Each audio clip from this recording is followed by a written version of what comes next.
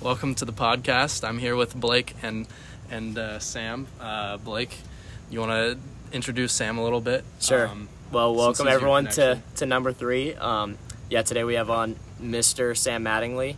I'm going to let him introduce himself more, but he's my absolute boy. Met him when we were at orientation at UVA. We were both transfer students. Before orientation. Yeah, the day before orientation. Yeah.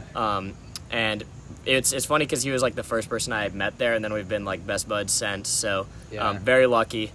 But Sam, thanks for coming on. And if you want to just like let everyone know what just about yourself a little bit, school, major, all that type of stuff. Yeah. Well, thank you for having me. And you're right. It's kind of crazy that like the first person I talked to ended up being second or third, but like ultimately like one of the first people I talked to ended up being like one of my best friends at UVA. But I'm Sam Mattingly. I'm from Atlanta, Georgia. I am going to be a third year at UVA next year, and I'm majoring in philosophy.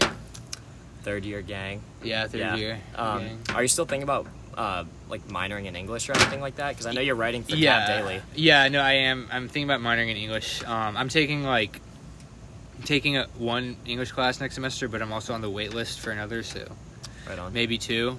And I mean, I'm definitely more interested in philosophy, which is obviously like why I'm majoring in it, and I've been more interested in philosophy for a while. But I think philosophy kind of, at least the way it's studied in college, like fails to cover like the more like personal, like human side of like, because philosophy is like a lot of like deep thinking, like a lot of like critical thinking, but like I think English is more of the same like deep thinking, except generally around like with a focus on like humans and like human emotions. It's like what you take out of it. Yeah. So I think it would be good to like because philosophy is basically just like pure logic and reason, and I think it's like I obviously love that, but like I also want to balance that with some like pure more like human subjective stuff. But I mean, I think it's also cool because like between the three of us, we have 2 philosophy majors and you 2, and then I'm probably going to focus in philosophy for my major, which is pretty cool. But you've been in it, you've been involved and interested in it for way longer than both John and I. So do you want to tell us just like about that journey and like when that started and kind of all that? Yeah. So I'd say like the only time I really considered myself like when I first fully considered myself like interested in philosophy was like when I was a sophomore in high school. But like I had been like the journey that like kind of like led me to that point, I would say probably like started maybe in like 8th grade. Like 8th grade for me was just like a very like rough time. Like I really didn't have a good social life. I was like not doing well in school. Like just like nothing was going well. Like I felt very like shy and like insecure with myself. But like because of that, like I started just like thinking more, you know. So like because I wasn't just like hanging out with my friends and like playing video games, like, and because there was a lot of like bad shit going on in my life, I was like questioning like a lot of stuff that I believed in, and I'd say like generally I think in 8th grade, like I also kind of like started to like lean on religion a bit more, like partially because of that. And then like 9th grade, so like sorry, this is totally interrupting, but like it's important to note like most of my like interest in like thinking and like most of my like me questioning things centers around religion. So like that's kind of like the basis of like my story. But like in 9th grade, things were going better, but like in history class, we started learning about the Catholic Church, and like I was a Catholic, and like we were learning about like all the horrible things the Catholic Church has done, like all of, like the corruption, and I was like I cannot like believe in Catholicism anymore. Like I can't like call myself a Catholic, like when just like the entire history of Catholicism has basically been like manipulation and fear and corruption. So like I kind of like started distancing myself from Catholicism in 9th grade, and I considered myself more just like a non-denominational Christian. And then in 10th grade, I took an AP Gov class, and that was the first time that I had ever like really thought about like, or not the first time I thought about it, like the first time I like really had to like study politics in any serious way. And when I did that, I basically realized that like every previous political belief I had was based on like absolutely nothing. It's not that they were all wrong necessarily. It was just that they were all just like regurgitated from like my parents or like from people around me, and like that I didn't actually like the fact that like in class I was just not able to like back up anything. You I was hadn't saying. like deliberated upon your opinions. Exactly. Yeah. Like the way I put it was like they weren't like formed by me; they were formed by people around me. Mm-hmm. And like when I finally came to that realization, it spurred really a like a period of just like questioning like everything for me. Interesting. And because like I think in ninth grade I started like veering away from Catholicism. And in 10th grade, like I was like, okay, I shouldn't believe a lot of these political beliefs that I have right now. So like I also kind of started questioning religion along with that. And then like I eventually like questioned religion to the point where I no longer believed in religion, and I just like became an atheist, and that kind of like opened the floodgates. And like that's not my only interest now, but like it is fair to say at the time that was like my only philosophical interest was like, does God exist? So I would just watch debates about it all the time. Like I was like absolutely obsessed with people like Christopher Hitchens or like Richard Dawkins, like Sam Harris. I just like watched everything they had to say, and like that eventually like transitioned into like being interested in like morality, being interested in like questions like free will, like psychology. But like the origin is definitely religion. Yeah.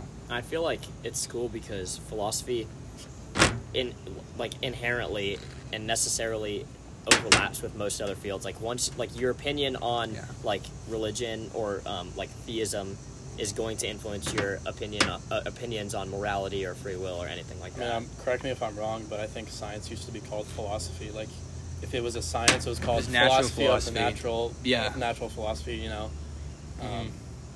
So yeah. Yeah, I mean, just a quick fact. Yeah, I think philosophy has a bad reputation for being like worthless. I mean, yeah, worthless. I mean, well, I think that's just like kind of bullshit. But like, I think it has also a bad reputation for being like purely like made up and like conceptual and not applicable. Yeah, like not based in like anything real. But like the thing is like. Shapes your thinking for sure. That's the point. Like the point is like, I mean, I don't know. The thing is like any criticism of philosophy is ultimately like a philosophical criticism. You know? That's so like, ironic. Yeah, like to say like philosophy is worthless, like you're making like a philosophical claim. Right. Yeah, like or like to say like you can never know something, by just like thinking about it. Like so that is literally like a claim about epistemology. Right. Which is like a philosophical, you know, like a philosophical It's claim. also like philosophy is a lot of the why. So like a lot of things involve the why, and you can boil things a lot down to the why. I mean, yeah, philosophy is basically just like continuing to ask why, exactly. like further than anyone else does. Yep. Yeah. And that's like when you're a kid playing the why game. Exactly. Yeah. That's a philosopher in the making. Yeah. No, like actually, it's interesting you say that because like. I thought about it and I was like, yeah, I did that all the time as a kid. Same. And really? Like, I honestly like if I have kids, like, I can't wait for them to play that game with me because like it's just fun. I'll tell you why. Like it's fun. Or I mean, like even if I don't have the answer, it's like at least fun to like, you know, be like, I don't know, like let's think about it. Yeah. It's also like what we were just talking about earlier with how really certain like political ideologies are like you could take like policy and then strip that down to the level of like ideology or political philosophy, and then we were just talking about how you could strip that down even more to like what do you think the meaning of life is, and like what is the best way to maximize happiness for the constituents of a state. Like, and you've got that whole philosophy of the sciences thing going that you've been working on recently. I feel like. Oh yeah, what thing? The thing. Remember, so I described to you exactly chemistry going to biology. Exactly. So. You have to have complete knowledge of one to know the other. Yeah, and I've kind of stripped that back, and I don't think it's complete knowledge. I think the hypothesis stands that in order to understand economics, you necessarily have to understand psychology. You have to understand psychology, and then to understand psychology, you have to understand like biology, and then. Do you think to understand economics, you have to fully understand sociology and psychology, because like economics is more like, maybe for microeconomics you just need to know psychology, but if we're talking about like macroeconomics, you need to know like the structure, like the political structure, like the right. I definitely think so. I don't know. I don't really know what like macroeconomics. Yeah, and I really don't know that much about like, or what like sociology covers, but I definitely think that maybe that whole hypothesis of the like philosophy of sciences and the like epistemology of them. I don't think the full knowledge is necessarily like required. Like obviously you don't have to know every single thing about physics to like understand every single thing about economics, but it kind of goes into what we're talking about with like philosophy, where they're intertwined, like they're inherently intertwined about to have in a most complete ways. understanding. Maybe like to fully know anything, maybe like to practically like understand chemistry, biology, you don't need to know all of physics. Yeah. But to like fully know. Yeah, it's like engaging in the hypothetical. Like hypothetically, like to be like completely certain, like you would also have to be certain about like everything that leads up to that. Exactly. You know? But can you be completely certain about anything ever? Well, that's the biggest epistemological question ever created. I don't think. Yeah. That is. Yeah. Are either of you guys gonna take that? Take epistemology? I want to take it. I'm gonna take it. I'm gonna take it next semester, I believe. Actually, really? I was taking it last semester, but I dropped it because I was taking too many classes and I could have taken it any time. So, yeah. Well, I want to hear from both of you guys what you think your favorite like philosophy course that you've taken up to this point is, and why. I've taken 2 philosophy classes. Well, still tell me the favorite. I guess my most recent philosophy class, early modern philosophy. Because of like you learned about like Hume and so our teacher was maybe not the best. He didn't really facilitate discussion very well, and he kind of just lectured at us for hours at a time, so that was not fun. But the part that I enjoyed the most was the Hume free will argument paper that I wrote, and I feel like that really shaped my thinking, even if I don't believe his argument, even if I don't believe his... Can you summarize the argument real quick, because I'm not familiar?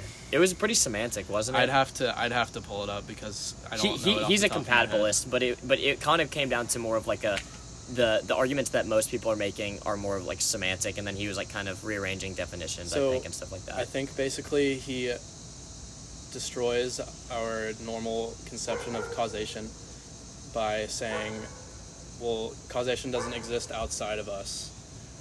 Outside of like human minds? Outside of human minds, we only ascribe it to things. Ascribe it. So like through someone talked about that, Jeff, through a process similar to conditioning, we associate causation with certain events. Yeah, because so like we can't necessarily say that, like, say there's a rock on the ground. We can't necessarily say through causation that the rock will suddenly not just like shoot up into the air. Like we can't. Like it's a hard argument to. Hard. That becomes more epistemology almost, because it's kind of like metaphysical too, because it's like talking about like it is very metaphysical. Yeah. Like he's basically saying like if I drop my phone, like there's no way for us to like be certain or like establish, and correct me if I'm wrong, you probably know more about this than me. Like there's no way for us to establish that like there is something called gravity, which is like causing that to happen. We can only like pick up like the patterns in nature and like ascribe causality to them, when in reality it's just like pure correlation and like so a lot of what it has to do with is like a counter argument to Hume in that regard is like mathematics. You can use mathematics to prove causation, when in reality Hume says no, mathematics just describes everything that's happening. Interesting. But if that makes sense. How do people say you would prove causality with math? Like through physics, like right? Because it's like if you have like a physical proof of like gravity or whatever like that, it's just like describing that things fall acceleratingly like at negative 9.8 meters per second squared. So it's describing the event that's happening, but it's not saying that's what like causes the event to happen. Or at least he's arguing. I don't know if that like does that answer the question though, because like I don't think Hume is saying like gravity doesn't exist, right? He's just saying he's just saying that it's impossible for us to like infer causality from our observations of like said Right. physical phenomena. Yeah. Like, our observation of physical phenomena is not enough to say causality exists. Yeah. So is he making the claim that it's like we don't have the tools necessary to know that it exists, or is he making the claim that it doesn't exist? That's a good question. I'm not sure. I think it's one of those things where, at least what I gathered from my philosophy class is like if you can, especially in a lot of kind of papers or like arguments that are replying to certain arguments or like refuting them, it's just like casting doubt or kind of like showing that it's not universally true. And so although that can be like frustrating about philosophy, I feel like, because there's no like hard answer, it just shows that it's like in the practice of law, like, do you believe beyond a shadow of a doubt that the person is innocent or guilty? And it's just showing that you can't believe one opinion beyond a shadow of a doubt, and therefore we probably have to take some kind of middle ground. Like, I think that's why Hume kind of comes down on the side of compatibilism. So I think Hume's compatibilism doesn't. There's no doubt in his final answer, right? Because if there were, what kind of a philosopher would he be? Everyone would just right, like poop on him. But I think basically his final argument for compatibilism comes down to like free will. Previously, determinism was like a completely like semantical debate, like you were saying earlier, and it can just be solved through saying, hey, causation is not what we think it is. Causation is actually just something that we've ascribed to reality in order to help us understand it. So, I mean, I could be totally off base here, but is the idea that like our misunderstanding of causality like explains why people like believe in determinism? Yeah. Okay. Correct. That's what he's arguing against. Okay. Yeah. Sam, do you want to? He believes in determinism. That's where the compatibilism comes in, because he believes in the determinism in the sense that like we predict human behaviors using causality, and therefore like, but obviously that's been resolved now with like modern science. You know, What like, we can causality? Actually, like we can actually ascribe our actions to chemical reactions, like, you know, in the brain. So like that's been, but like for the time period, that was a very heavy like. People just thought it was argument. like souls. Yeah. Sam, do you I've kind of tried to describe it to John, but obviously not as well as you can. But I've always been interested in your like argument for the lack of free will, in that from what I gather. Well, no, just for, like, off the deep end from what I gather. But I thought you didn't believe in free will. Is that not true? Or you were at least pushing back against it a lot. I'm yet to be convinced either way. So, from what I gather, Sam, your argument is that either actions are determined or they're random. Is that true? So I mean, do you want to just I think that applies to like anything in the universe. Ultimately, like, doesn't just have to be comes down to quantum physics, right? Doesn't have to be. Yeah, I mean, doesn't have to be just human action, but like either like when something happens, like when an event happens, it was either caused to happen by something else, in which case it would have not happened if it was not for that thing, for the prior event, for the thing causing it, or it happened because of no cause, right? In which case it was random. And I think would you guys say that it's reasonable that those are the two possibilities? Things are either caused or they're not caused. I don't see any other option. Yeah, I don't see any other option either. And I think my argument is that if things are caused, then the free will, or at least like the idea of free, like the libertarian idea of free will, that most people I think implicitly just assume, like if it's caused, that idea doesn't make sense. If it's not caused, that idea doesn't make sense. Therefore, that idea never makes sense. And I can. So if it's not free will, it's something else. Well, we just don't have the language to describe it. It's just. Because it's not determinism. Because because it's not determinism if certain things are random. Well, yeah, I mean, like the thing is like, it's randomism. I say, like, when people ask me, like, are you a determinist? Like, I say yes, like knowing there's like a caveat there. Knowing like what they're asking, but like I'm not actually like fully determinist because of quantum mechanics, like things at the quantum level. And to be fair, like I really don't understand this, so, like I could be totally wrong, but like the scientific evidence I've read suggests that things at the quantum level happen like to a large extent randomly and uncaused, which means that they're not determined, right? Like whether or not an electron is like here or there is not like determined. Like you can't just like know that based on prior events.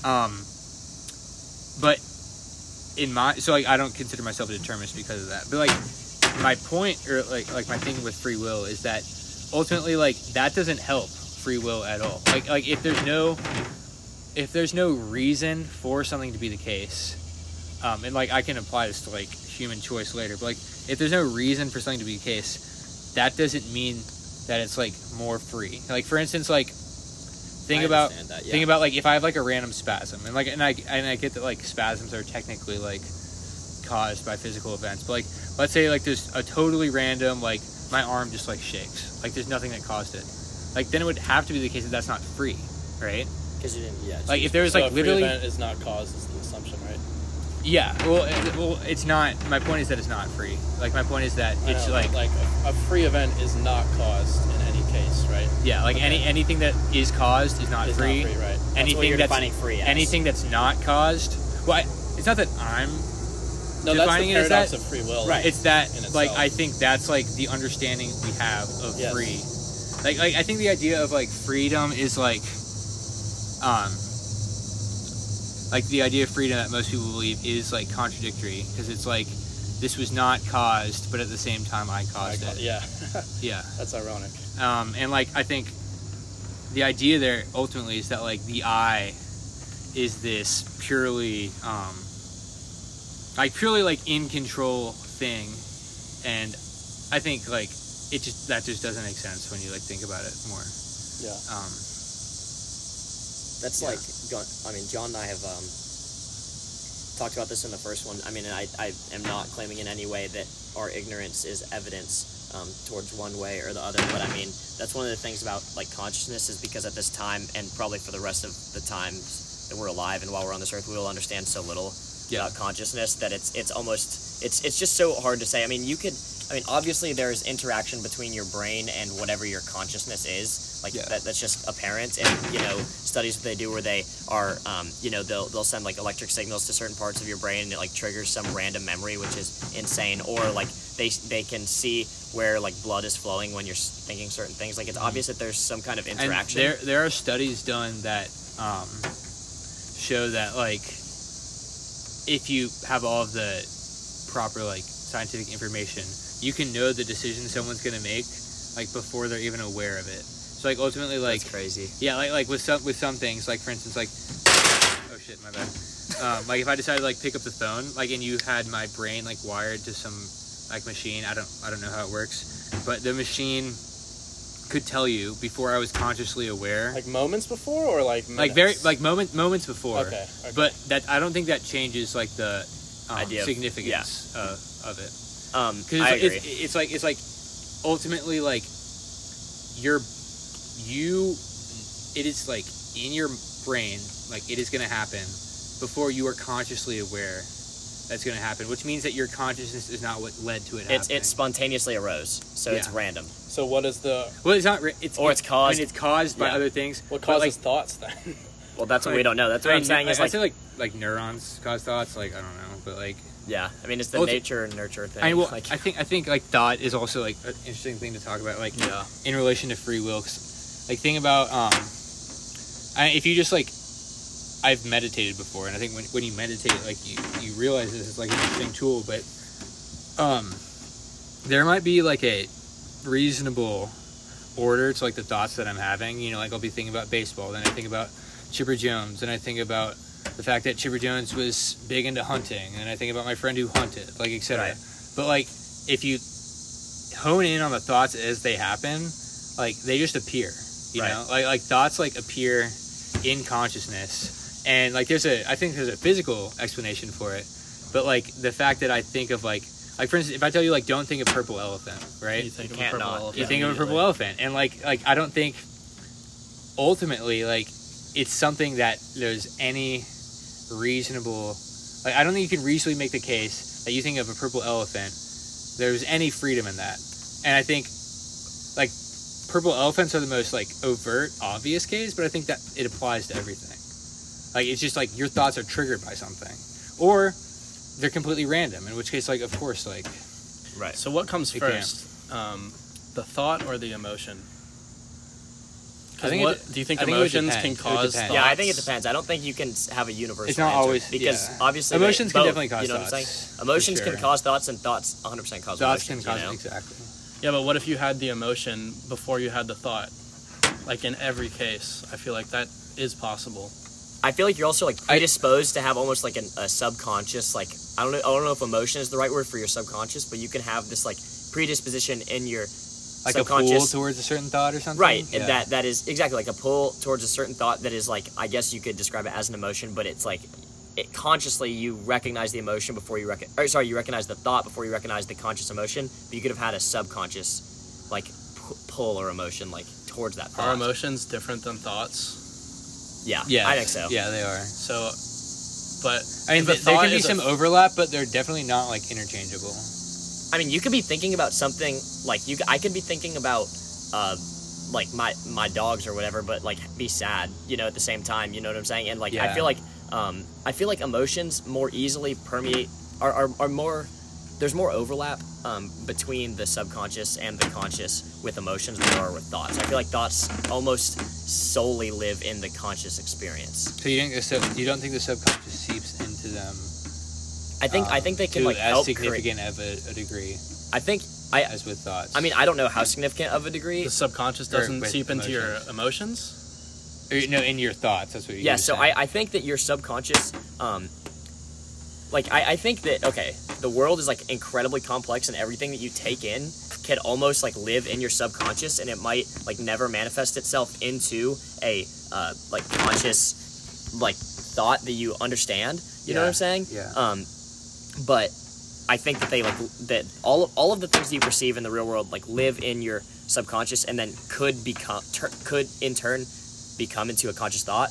But I think that emotions like necessarily have to be like subconscious, maybe initially or at some point, because I feel like you're feeling something and then you're like, oh crap, I'm feeling sad right now, or whatever it is. But I guess you could make that same argument for thoughts that they like, you're like, oh, I'm thinking of a purple elephant right now. Like they kind of almost spontaneously arise. Yeah. What about like fleeting emotions and fleeting thoughts? Right. Like something stupid, like purple elephant example. Like I feel like not that doesn't change necessarily the going to argument, procure you know? an emotion in you. Like yeah. True. Well, but that I don't think that's the point that he's making, though, right? Like, But I also agree with like what you're saying is like you could have That it some always fleeting does it. thought, like you could have a thought that is independent from an emotion, but it's like, could you have an emotion that's independent from a thought? That's a good idea. I think you can. Yeah. And that's what I'm thinking subconsciously. Well, You can. you can, because like people can have emotions that they're not even aware that they have, or that they would like deny that they have. Like for instance, like subconscious. yeah, it's a subconscious. Like if I saw like Or you like could if I had a crush on a girl, or like if I you can like think that you don't like a girl, but like deep down you do. And like if Right. if there's like a girl that like you have a crush on or something, you don't think you do, and you see her with another guy, and you feel a certain way, you could be like, you could ascribe it to like, oh, I'm just mad because it's like stuff never works out for me. But like it could actually be the case that you're sad because of her specifically. Right. Yeah, and that's just one example. Like that's not the only yeah, example. I agree with that though. But your emotion, like, I think, yeah, there's like, this is obviously like oversimplifying, but like it's fair to say that there is like, you have a soul and you have a mind. Like I don't believe that metaphysically, but like more in like a metaphorical sense. Like you have like an emotional side and you have a thought side, like a logical, or not necessarily logical, but like a mental side, and they might be believe different things. That's kind of, John, like what we were texting about the other day, how you said like, do you believe that in the argument that like the soul just is the subconscious in a sense, you know what I'm saying? Like, or does it like reside in the subconscious if there is one, you know? Yeah, I like the idea that your emotions and your thoughts don't always line up, because I think that's what causes a lot of people anxiety, and yeah. it causes a lot of people to not understand themselves because they don't understand the underlying emotions behind. Like they have certain desires, but their emotions don't line up with those desires, is I guess what I'm saying. Yeah.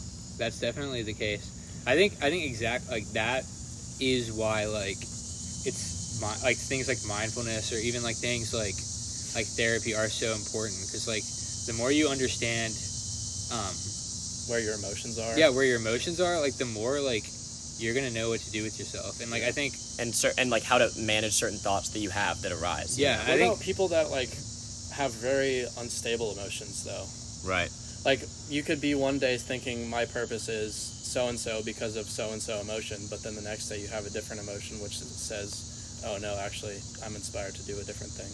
Yeah, I mean that's a hard. I mean I think at the very least it's helpful to understand that, you know, like that you are that way. Yeah, but like I mean that's definitely like a hard, like people who are bipolar, like definitely mindfulness will be harder for like a bipolar person, or like self-discovery would be harder for like a schizophrenic person. Yeah, that's probably offensive self-discovery. to laugh at that, but so well, it's not like we're making fun of like which self is the people. real one. So Sam, kind of turning the page a little bit, but sticking on the idea of philosophy, I want, because I've definitely heard you talk about it, but I kind of want to hear if you want to go more in depth and like describe to John what your general argument was for your Proby presentation for Jeff Sock, because I thought that was a really interesting one, and also just like generally your like how that whole experience went, because I know for me my Proby presentations are like some of the most vivid memories that I have at Jeff Sock. I mean, and no, at UVA in general, you know. So yeah, I want to hear what the argument was. It's interesting that you say that, because I actually have like literally zero recollection. No, not of like the process, but like of my the actual specific moment, of my specific presentation. I'm the exact same way. You just like black out when you're public speaking. In big moments, like I don't think you have the mental space to like create memories, because you're just so like I don't know if that makes sense. No, but that does make sense. Yeah, because you're just you're so in the focused. flow state. Yeah, exactly. Like baseball, for me, a lot of people will say like, "Oh, I remember everything about every game in baseball," but for me, I'm just not that way at all. Like, like the flow state just takes over for me. I just am so in the moment that I forget to remember, I guess. Yeah, no, I don't know if that makes sense. No, that makes sense, because that's exactly like. I mean, I'm guessing with baseball, you probably have more like big moments than me. Like most of my life is not like high stakes, but I mean, it's just a game, but I guess. Well, yeah, I mean, I know it's just a game, but I'm saying like there would be more times where that would happen for you than for me. Yeah, probably. Like that makes sense. But here, I'll wait till Blake. Yeah, there he is. Sorry, go for it. So okay, essentially, I was re-up. trying. Like my main goal was to make what I consider to be like something that is considered very controversial, as uncontroversial as possible. And I honestly do think I did that pretty well. But like I was talking about cultural relativism, which is like not It's a hard hitter. yeah. I mean like the thing is like I don't know, I feel like in a way cultural relativism is kind of like low-hanging fruit, because like no one talks about cultural relativism because they actually believe in it, right? Like it's just like cultural Marxism. Like you only talk about it if you're criticizing it. Yeah.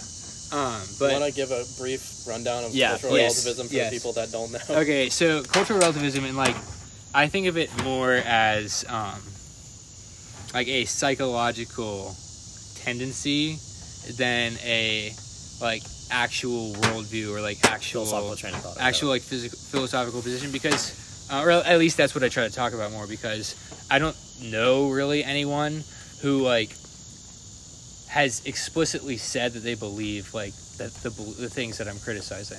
It's just a series of assumptions that I think are made by people, almost always liberals, because they think it's like the good thing to believe, like the good thing to... And also for people listening, keep in mind that Sam identifies as a liberal, but this is like a thing that he's just very objective and one of my biggest things is like I think liberals do liberalism incorrectly, and like that's like one of the things I'm most passionate about, because like I believe in a lot of the conclusions. You're a big L liberal, not like a leftist Liberals or like just whatever. Don't agree with each other on anything. I mean, I would consider myself like a leftist in like an American context, but like I think a lot of liberals just like go about defending liberalism, or go about arriving at their beliefs in a bad way. So like whenever they do, like, I try to talk about it, and like whatever's the most virtuous a lot of times. I think a lot of times it's just like what appears to be woke. Yes, and that's not all of it. That's definitely a lot of it. but here I'll define. Okay, I'll define cultural relativism. Yeah. Cultural relativism is like the belief that all cultures are equally good, like by necessity, and like that therefore we should not.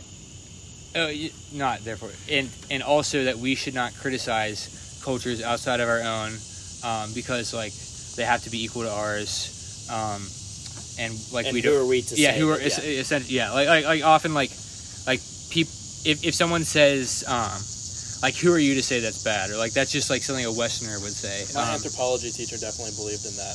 Yeah, like that. That's kind of like the set of beliefs, or like the like implicit beliefs that I'm criticizing. So like, so for example, like if someone's culture is to like poop on the street, like who are we to criticize that? Yeah, Precisely.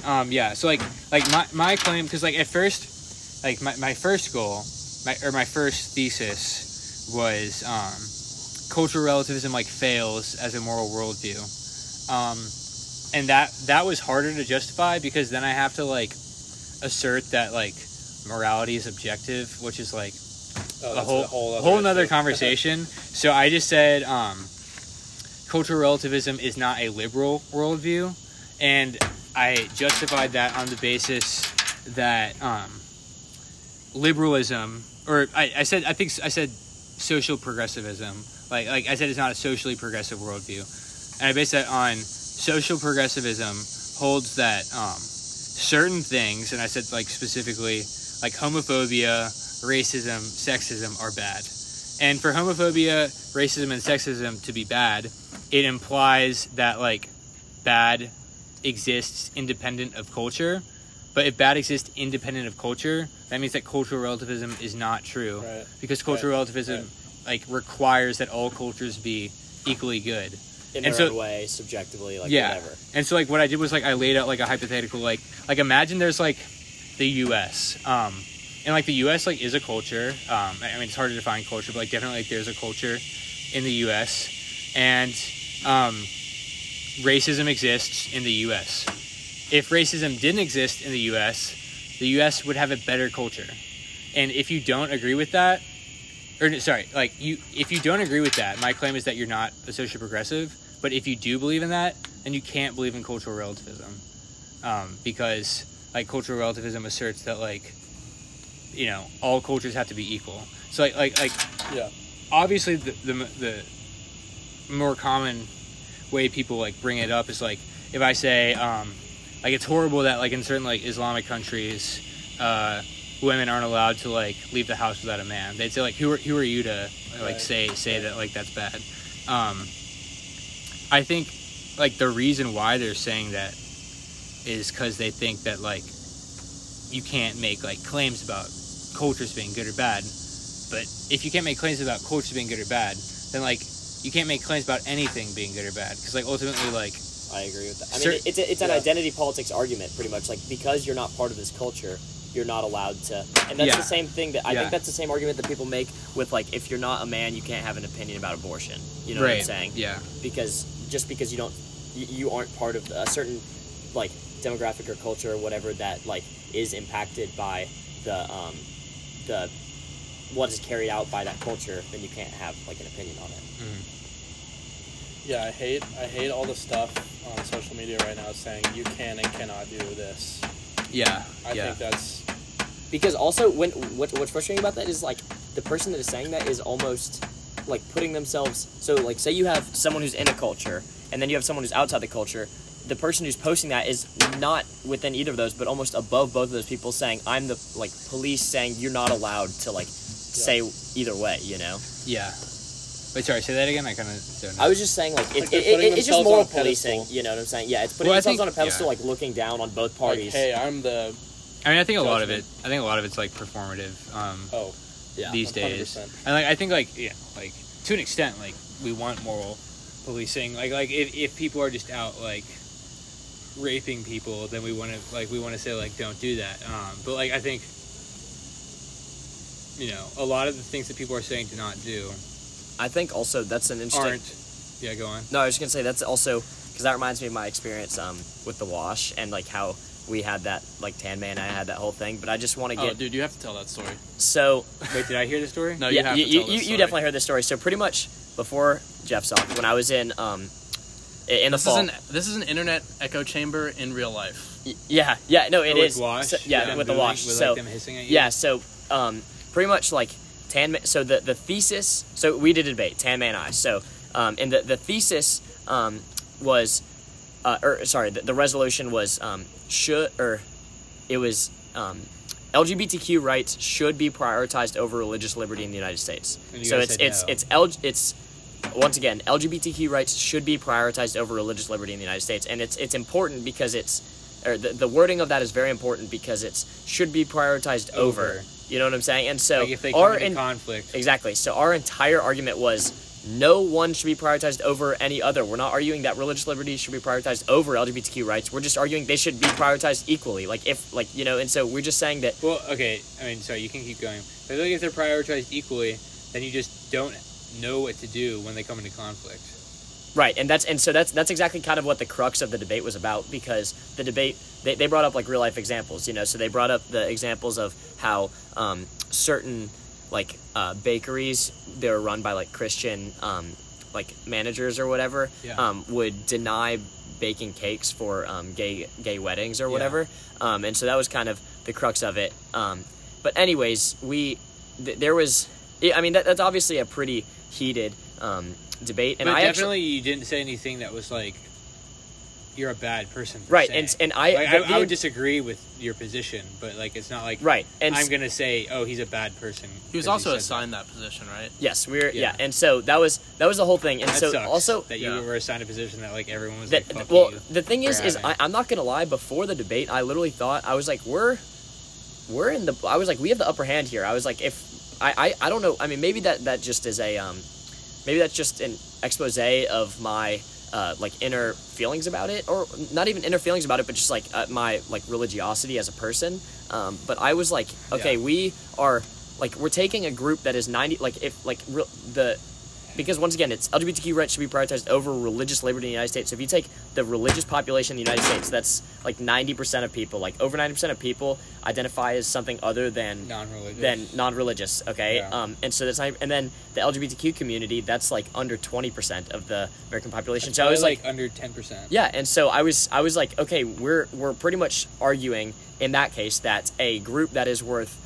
A group that consists of like 10 or 20% of the population should be prioritized over a group that is consists of 90%. And so I was like, okay, we just have to lay this out. And the thing is, I literally didn't even bring up those numbers because the room at the time was so heated and toxic. Like they were hissing like while we were speaking and stuff like that, and like laughing, laughing at our points and all this stuff. And a lot of times when people laugh, like they're not actually laughing; they just want you to feel like dumb or whatever. Stuff, yeah. So, anyways, and that's why I felt so pleased with Jeff Sock, because you take like I don't know, Michael, the Proby, a kid in my Proby class. Michael Silik, he is it was a Bernie supporter. Worked on Bernie's campaign, like helped out around grounds like for Bernie, but he argued pro Second Amendment, and I don't think that he actually believes in it. Awesome. But he argued it for the sake of argumentation, and everyone for his Proby he failed, but everyone was super respectful, and like it that's what I like really appreciated about it. And so I feel like, thank God, I don't know what if it's turning more towards one way or another because of like the all of the like racial tension and stuff that's going on, it's and like the ideas to into the wash a little bit more. I mean, sure. the ideas to change the name from the Jefferson Society certainly make me think that, but I feel like just generally the culture at Jeff Sock is better about that. But, and I want to get your opinion on this as like a reg mem, I feel like the culture which means regular member. Yeah, which means regular member. Proby, probationary member. Reg mem is regular member. But like as regular member, what your opinion is on like the culture of like elitism and just like intellectually the year above people in Jeff Sock. What do you mean like of elitism? Well, do you think that people in Jeff Sock think that they're like smarter than everyone else, yeah. and do you think that like that's harmful for bringing in new members, or do you think like I mean, because you've definitely been exposed to it a little more. I feel like that's the appeal, probably, like just from an outsider perspective. That's definitely something. Being honest, objectively, like I was like, I mean, even if it's not true, they think they're really more informed. They're smarter than everyone. Yeah. Exactly. joins, I 100% like, think that Jeff Sock has been a big contributor to my, like, critical thinking skills. But so what do you think about, like, that within the regular members? And I think we should, like, separate. I'm just going to talk about, like, elitism real quick, and then we can talk about, like the culture change I think you were talking about. Like, I think with elitism, it's one thing to think you're smarter than, like, the average UVA student, which I would say probably, like, almost every person in Jeff Sock does, and another to, like, act in a way which like makes that known to people, because I think, like, and I'm gonna call out, like, specific people, but, like, it's fine because they're probably not gonna listen to this podcast. I can bet the names you're about to say. Really bad, because I wanna know what you think. Dan Jackham. Yeah, I wasn't gonna say him, but, like, Will. Will for sure. But, like, Will, it's mostly like, like, Will, I feel like it's mostly a facade. When you have, like, real conversations with him, like, he doesn't. He's more down to earth. Yeah. But, like, so I was gonna say like Daniel Durgovich, Charlie. I'd say, honestly, it's more of, like, a guy thing than a girl thing. Yeah. I mean, like, what about, like, Alexandra or Haley Palmer? I don't think so. Yeah. I mean, Alexandra maybe, but, like, I don't know. I feel like maybe like Robert Bork. I feel like a lot of people like present themselves like people have a lot of people in Jeff Sock have internalized, like, like, I'm the smart guy. Like, out of all the people in my class, I'm the one that's in, like, Jeff Sock. I'm the one that's in Jeff Sock, and then they, like, act in such a way where it's like, I don't know, where it's like off-putting. I feel like it's like off-putting to, like, most people at UVA, and, like, even like it like honestly was off-putting to me. Like, at first, like, when I went to like, we had a debate, like a Democratic debate watch party, and I was, like, the only probie that went, and it was like Dan Jackham, Charlie Helling, like Matt Diazio, like just like a lot of, like, a lot of really smart people in Jeff Sock, but, like, the way they were, like, discussing politics was, like, to me, just seemed like kind of an exercise in elitism, where they would just, like, where they would reference a certain policy or, like, reference a certain position and basically just resort to, like, mocking it, like, with like. And they oversimplify it when that happens too. Inherently. Yeah, and, like, and it did seem to me that, like, there was kind of this, like, underlying, like, haha, like, we obviously are, like, so, like, intellectually, like, above, like, thinking this, and, like, I mean, I think that, like, that is a fair criticism of Jeff Sock, like, for sure.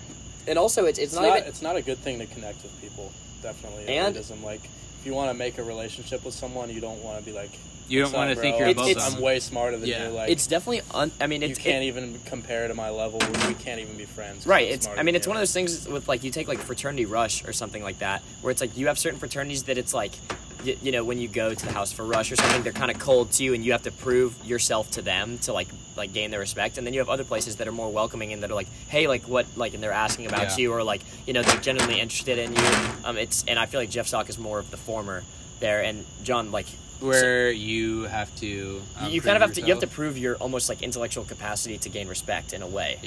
But I also think so, like, John, the in Jeff Sock, like, for all the probies in Jeff Sock, you have to wear, like, coat and tie or business attire, like, to all the meetings and stuff like that.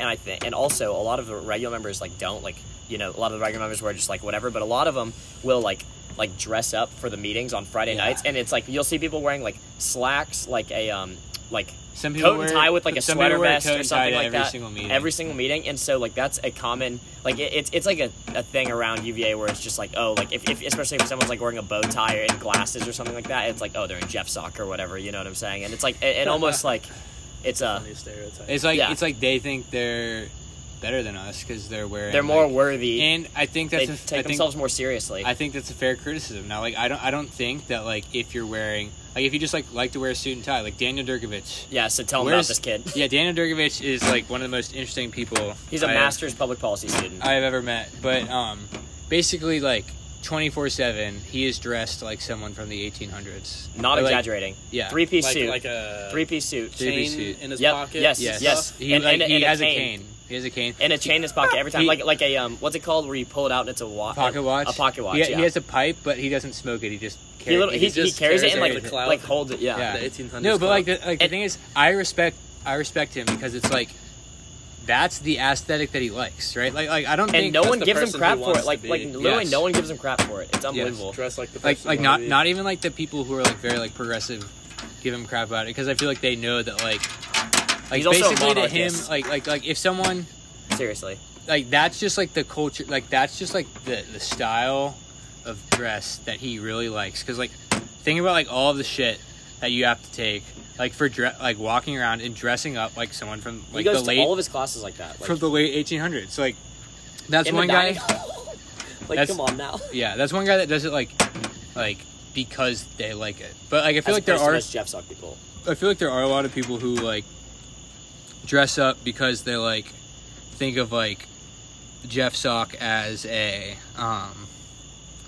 like formal like they think of it as like a formal event, like a classy event, and I think that's kind of boils down to them thinking that it's like an elite like I think it's somewhat of a self-fulfilling prophecy Society. because like the social events that Jeff Sock puts on are like at country clubs and stuff like that. Like all the like Wilson Day and Founders Day and Yeah. stuff like that. Like I feel like you don't see as many like informal just like kickbacks than Jeff Sock, although you can find that if you're looking for it. You know what Yeah. I'm saying? I mean, Yeah. just by the nature of what it is, it sounds like there's not going to be that many informal events.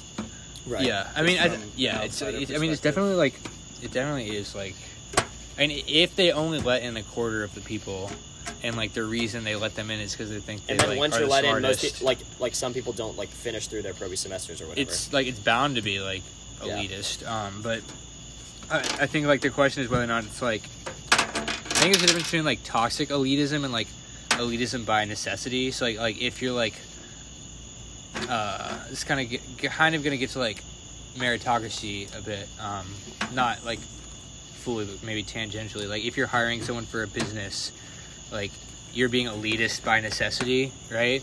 Like where you're just like hiring like the best people because like you think they're gonna do the best job. Yeah. But what was the other alternative I gave? Like elitist, oh, like toxic elitism. Yeah, toxic elitism. Yeah, like then compared to like societies which like pride themselves in like having like better people or like Right. people who like assign like inherent worth to themselves, and like necessarily the people like other people have less worth as a result of them like being a certain way, like in a member of a certain group. And I think like one, I think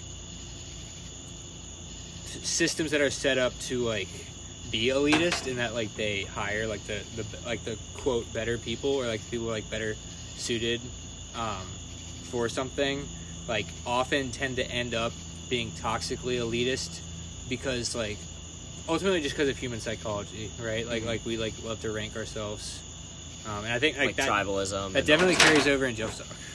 For sure.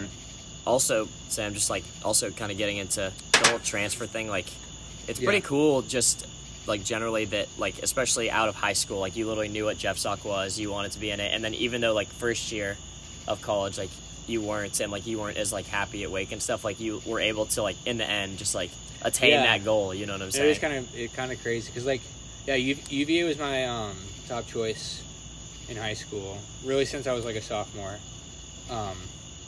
and I didn't get in, and I got into Wake, which was the like my second choice. Mm-hmm. I ended up having a bad experience at Wake, but like when I was interested in UVA, like I looked at like all the clubs and stuff, and like the one that like resonated most with me was Jeff Sock. Which is unique because most people who like are, I feel like, philosophy majors or interested in philosophy weren't as early as you were, but you knew at that time that's like an outlet that you wanted in your college experience. Yeah, no, I mean, yeah, no, it is cool because like a lot of the people that I like am best friend, like really, really good friends with now. I was like looking at their picture on the like Jeff Sock website, like when I was in high school. You Jeff know? Sock has its own website. Yeah. Yeah. Yeah, you can peek. But yeah, that's I don't know. That's also like with Cab Daily now. Like it's just like I don't know. I What went. is Cab Daily? It's like That's like the newspaper at UVA. He's writing Oh. for them next year. Oh, nice, dude. That's awesome. Thanks. But yeah, like when I've gone to Holy Innocents after I graduated and done like the college panels or whatever, like especially recently I've done like a couple since like I left Georgia Tech and whatever, and I've like the thing that I stress most is like if you have like a school or a few schools that like you just gung-ho like really want to go, like you can make it happen and stuff, like just because it doesn't happen in high school doesn't mean like it's not going to or whatever. And I try and stress, and I feel like that's applicable to like life. I mean I don't know, it's like the classic like senior like college application thing where it's like a resiliency thing, like, oh, I broke my leg when I was a sophomore in my soccer game, but then I came back and scored a goal when I was a junior. You're and talking like about college applications. yeah, I'm just being sarcastic. Like it's kind of one of those like classic like sappy like resiliency stories or whatever, or like bouncing back from stuff. But I don't know, it seems like it's worked out, especially with Jeff Sock. I think so, yeah. I mean, like, I still wish I had my first year at UVA. Yeah, same, especially because they won the Natty, or 2 Natties, yeah, honestly. that'd be nice. But also just, like... That's all I think about. I don't know, I mean, it's also hard because, like, I think me and you both don't know what our lives would have been like. I wonder if, like, we would have met or crossed paths. Probably not. But I also think, I'm very, and I say this to, like, everyone who asks me, and especially my friends at Georgia Tech, like, I'm incredibly grateful for Georgia Tech, just like have kind of seen that side, and also like I learned a lot about myself and kind of realized like what I did not like about Georgia Tech or whatever, and what I was seeking, and then that gives you such an extra appreciation. Like I feel like if you were, for instance, someone that like, you know, like applied somewhere else and then you didn't get in, then you got into UVA like out of high school, and then you went as your first year and you were kind of still reluctant about it, like we are definitely having better experiences while we're at UVA now that we've seen what we don't like and now experience something that we do. You know what I'm saying? Also, we get to compare it to something that we don't like. Yeah. My college experience is wildly different. You just like liked smaller, it the whole time, or just like you knew you like were gonna like it the whole time. Well, like I went to Rhodes basically for baseball, so it's like. But you've always said that you I've would never have been really a had the fit opportunity if baseball to do wasn't any a of these, thing, like, right? Clubs and stuff. What? But I feel like you've mentioned to me, and I don't know if this has like changed, your opinion has changed recently, but I feel like you've mentioned like you would have appreciated and liked and fit in at Rhodes like had it not been for baseball regardless. Do you feel like that's still the case? Probably so, yeah. Yeah. But I guess the baseball culture is just something that I've grown up around so much that I can't really imagine myself outside of it at this point. And like, also just like your social life is so like different than it would have been if you had just gone, you know? Yeah, because my closest friends obviously are like what I do stuff with, and that's just kind of how I'm oriented as a person. Like when I do things with people and have repeated interactions with them, that's how I become close with them. I'm not like, I'm not going to become best friends with someone after meeting them. I also think about the first time. That's kind of like this. It's like the psychology, right? True. And it's also I always think about like the psychology. What? Just like Sam and I were continually like going through stuff with each other initially, and then it's like part of what like makes I think we were like friends by necessity at first, and then like ultimately, and then that like made it, you know, because just exposure. But I'm also thinking about like, you know, the psychology of something like, or like the group psychology of something like pledship, you know, like I mean it's simply proven, like we learned this in my social psychology class, that like when you go through hard stuff with people together, you just come out closer, and it's like almost irrational, right? Like nothing changed. Similar struggles. Yeah, you share similar struggles. It's not like I guess you've shared certain experiences, but it's not like you share anything besides those experiences more than you did before necessarily. But it's like you have to lean on each other in those tough times. And I think like you know? Becoming close to people is generally not like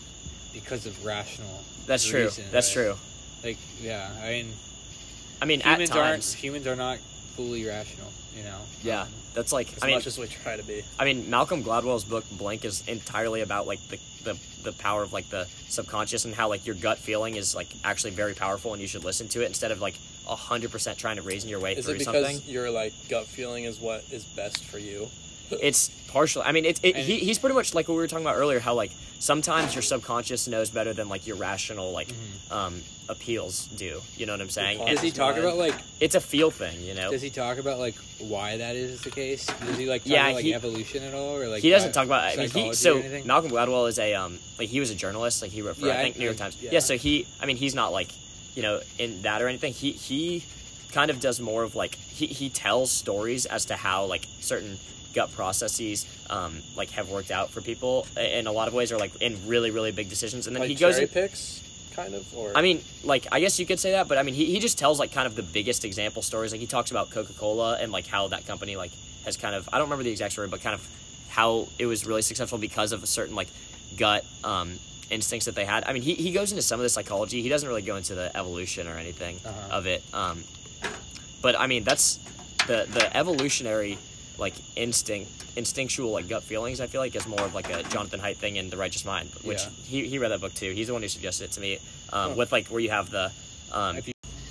Hello everyone. Sorry, did not realize, but Anchor cuts off at 60 minutes, so we hit that. Sorry to the millions of viewers. Yeah, sorry to the millions of listeners, but we were just getting into Jonathan Haidt, his book, The Righteous Mind, and how he pretty much argues that they're like evolutionary moral principles, or like Sam was saying, moral quote unquote taste buds that we have. That's like a good analogy. Right. Well, he uses that, and I would definitely recommend that book to anybody who's interested in like moral psychology, especially when it relates to religion and politics and stuff like that. Because I mean, it's making like psychological claims from evolution, and I mean, but that's not also only what it is. I mean, there are definitely criticisms of what evolutionary psychology is, as you hear. But I would definitely recommend that book. And if you boys have anything you want to wrap up saying. Sam, thanks for coming on. Dude. Yeah, thank you. That was a really fun convo. I'd be down to do it again, but we'll see about the audience reception. See if you're a well-liked guest, but no promises. See if I bring in a big enough audience. Yeah, exactly.